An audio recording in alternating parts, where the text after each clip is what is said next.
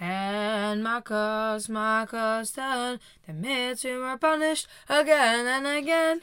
10 makos, 10. The mitzvahs were punished again and again. Dam svardei akinim arov devershin varadar bechoshech makas bechoros. 10 makos, 10. The mitzvahs were punished again and again. Welcome back, ladies and gentlemen, boys and girls, to another episode of Shoalim Adarshim Shoshim Yom. Today is the 14th day in our quest to learning all about the holiday of Pesach. And now we are going to begin in Mishnah's Pesachim, Perek Hey, Mishnah Chet, and we're going to be going all through till the end of the Perek. So, we had discussed the procedure of the Korban Pesach. If you're not sure exactly how that procedure goes, then I implore you and I urge you to go back to the past Mishnahs so that we don't spend any more time talking about it. So we learned that there's that other than this one stipulation that we're about to say, the procedure is the same when Erev Pesach fell out during a weekday, and when Erev Pesach fell out during a Shabbos. Ella shekohanim madichem es haazara shelo kirtzon chachamim. However, when it came to Shabbos, what the kohanim would do is that they would let through a canal. They would essentially flood up the floor of the Beis Hamikdash so that it would wash off all the dirt and grime from the procedure of doing the Korban Pesach. And however, the Chachamim didn't like that because they were concerned with the Hilchos Shabbos issue, which is the smoothing over of a dirt floor, which would be one of the Lamites Malachos, would be one of the 39 things that you're not allowed to do on Shabbos. However, the Kohanim, which is it's actually interesting because you are allowed to dispel a rabbinic decree. You are able to dispel a rabbinic decree in the Beis Hamikdash. However, the Chachamim held that you only should do it when necessary. However, the Kohanim held that because it was in the Beis Hamikdash, it was fine. However, the Chacham disagreed. Rabbi Yehuda says, "Kos haya mimala midam hatarvos zarku zvika achas al gavi mizbech v'lo de Chachamim." So the second thing is that they would have all the blood that was left over on the floor. Remember, we were talking about the throwing the blood, the sprinkling of the blood on the mizbech. So if there was any blood that had wound up on the floor, they would scoop it up in a cup and they would sprinkle it on the mizbech. This was called the leftover blood. However, the Chachamim disagreed through the whole various procedure of talking about mixtures and that it wasn't respectful for it to be thrown on the mizbech. They disagreed with, in these two cases, they disagreed with the Kohanim. However, in all the other cases, it seemed like they agreed.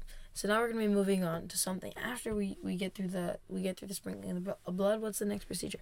Ketzad tolin umafshitin So how do you hang up the korban before you remove what you need necessary to do the Korban Pesach, and then also how do you skin it?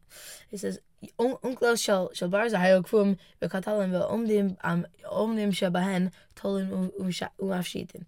So they would hang the Korban Pesach on these iron hooks that were on the wall. However, they would start to just like a coat rack in a shul. You know, it's if you come near the end of davening, you will not have a space. So what would they do in this case?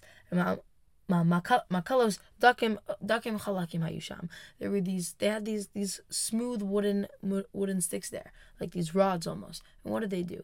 Umeniach al ktefo v'al ketav chavero v'tolo umafshit. So that you would put one part of the stick on your shoulder, one part of the stick on your friend's shoulder, and then in between you would hang your korban pesach. Rabbi Eliezer says, if the 14th day, if Erev Pesach happened to fall out on Shabbos, so what do? We know that you're not allowed to, I was told from a young age, you're not allowed to pick up sticks on Shabbos because a stick is muktzah. It's something that you're not able to move on Shabbos. So obviously you wouldn't be able to do this whole stick procedure on Shabbos. So what would they do then? So they would use their arms. They would put one person's arm on one person's shoulder and the other person's arm on the other person's shoulder, and they would hang the Korban Pesach that way. Probably a lot more uncomfortable But hey, you gotta do what you gotta do. The last Mishnah says, Karu v'hotzi amarov. So if they would remove the parts of the parts of the korban or that you would need in order to do the korban, not no b'magis v'iktiran al gabi mizbech.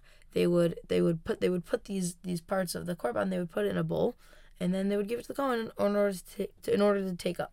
So after all of the groups that we described finished taking their korbans, everybody would take their meat to their house or where they were staying in Yerushalayim, and they would roast it. However, on Shabbos, you're not allowed to carry. So what would you do?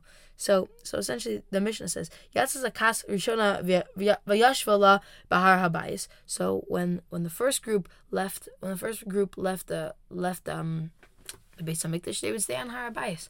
They would stay on the actual property of the Beis Hamikdash. Shnia bachel, Ashish b'koma omedes, and so all these groups would stand in their places. So they would stand and they would wait after they had prepared their entire Korban Pesach. They would stand there waiting with the meat to be roasted until Shabbos is over. Now they could carry again, and they would walk to their places in Yerushalayim. And this way, they can now go roast without having to carry. I hope that you're excited because now one day closer to the holiday of Pesach. Have a wonderful day.